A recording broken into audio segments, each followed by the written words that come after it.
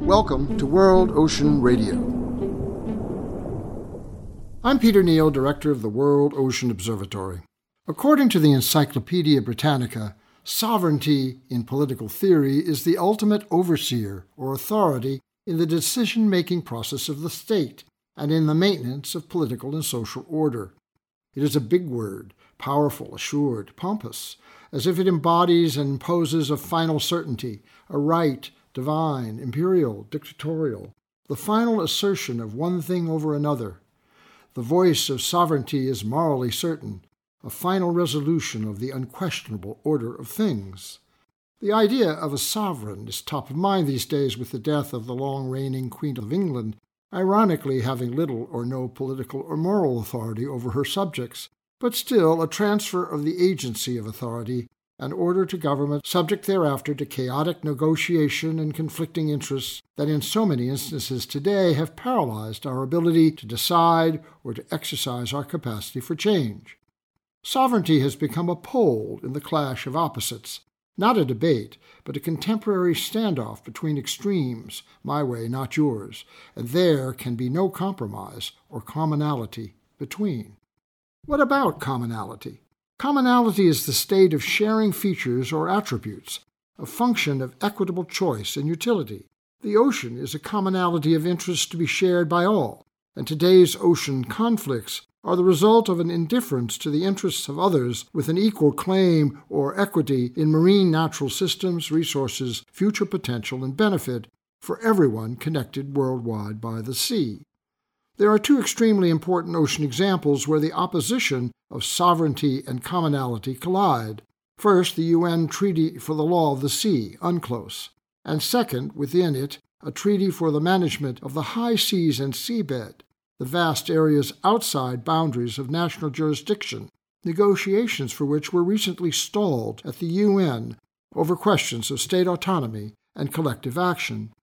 The United States is one of the few nation-states that has not ratified the UNCLOS agreement by a vote of the U.S. Senate, which has on many occasions failed to approve the treaty for its alleged violation of American sovereignty, a national claim on ocean systems, including oil and gas reserves, seabed minerals, biodiversity, and marine genetic resources.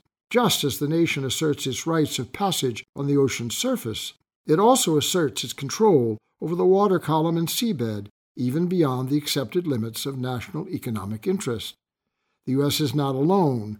Russia, for example, has extended its claims to over 70% of the Arctic Ocean, overlapping claims by the U.S., Denmark and Greenland, Norway and Canada.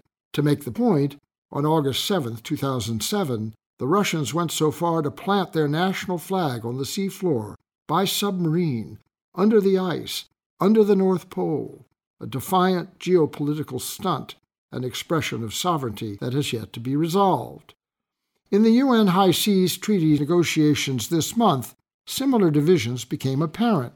Conflicts over management of marine protected areas, environmental impact assessments, accountability for harm to the seabed biodiversity, and sharing of benefits derived from seabed mining of rare metals and genetic materials. If you look carefully, you will see recurring patterns of focus: extraction, exploitation, exclusionary practice, and indifference to conservation and sustainability that underlie comparable past applications at the center of the various international climate agreements intended to decrease and redress the outcome of such actions on land. It seems we come to this point again and again in our attempt to advance new approaches to our engagement with natural resources still remaining. We are stalled by the inevitable questioning of past authority, the dilution of past sovereignty, and the resistance to the commonality inherent in an ocean that serves us all equally and holds almost all the potential for our future food, energy, freshwater, health, and security. Are we really so committed to the mistakes of our past that we would knowingly fail to embrace our future? Sovereignty must no longer be the ultimate authority of the state.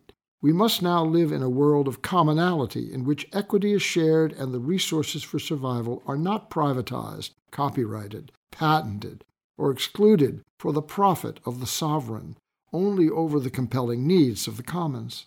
We can choose to do this. We can ratify UNCLOS to enable. We can negotiate governance of the high seas with common good and equitable benefit in mind. Nature is sovereign. The ocean rules. We will discuss these issues and more in future editions of World Ocean Radio.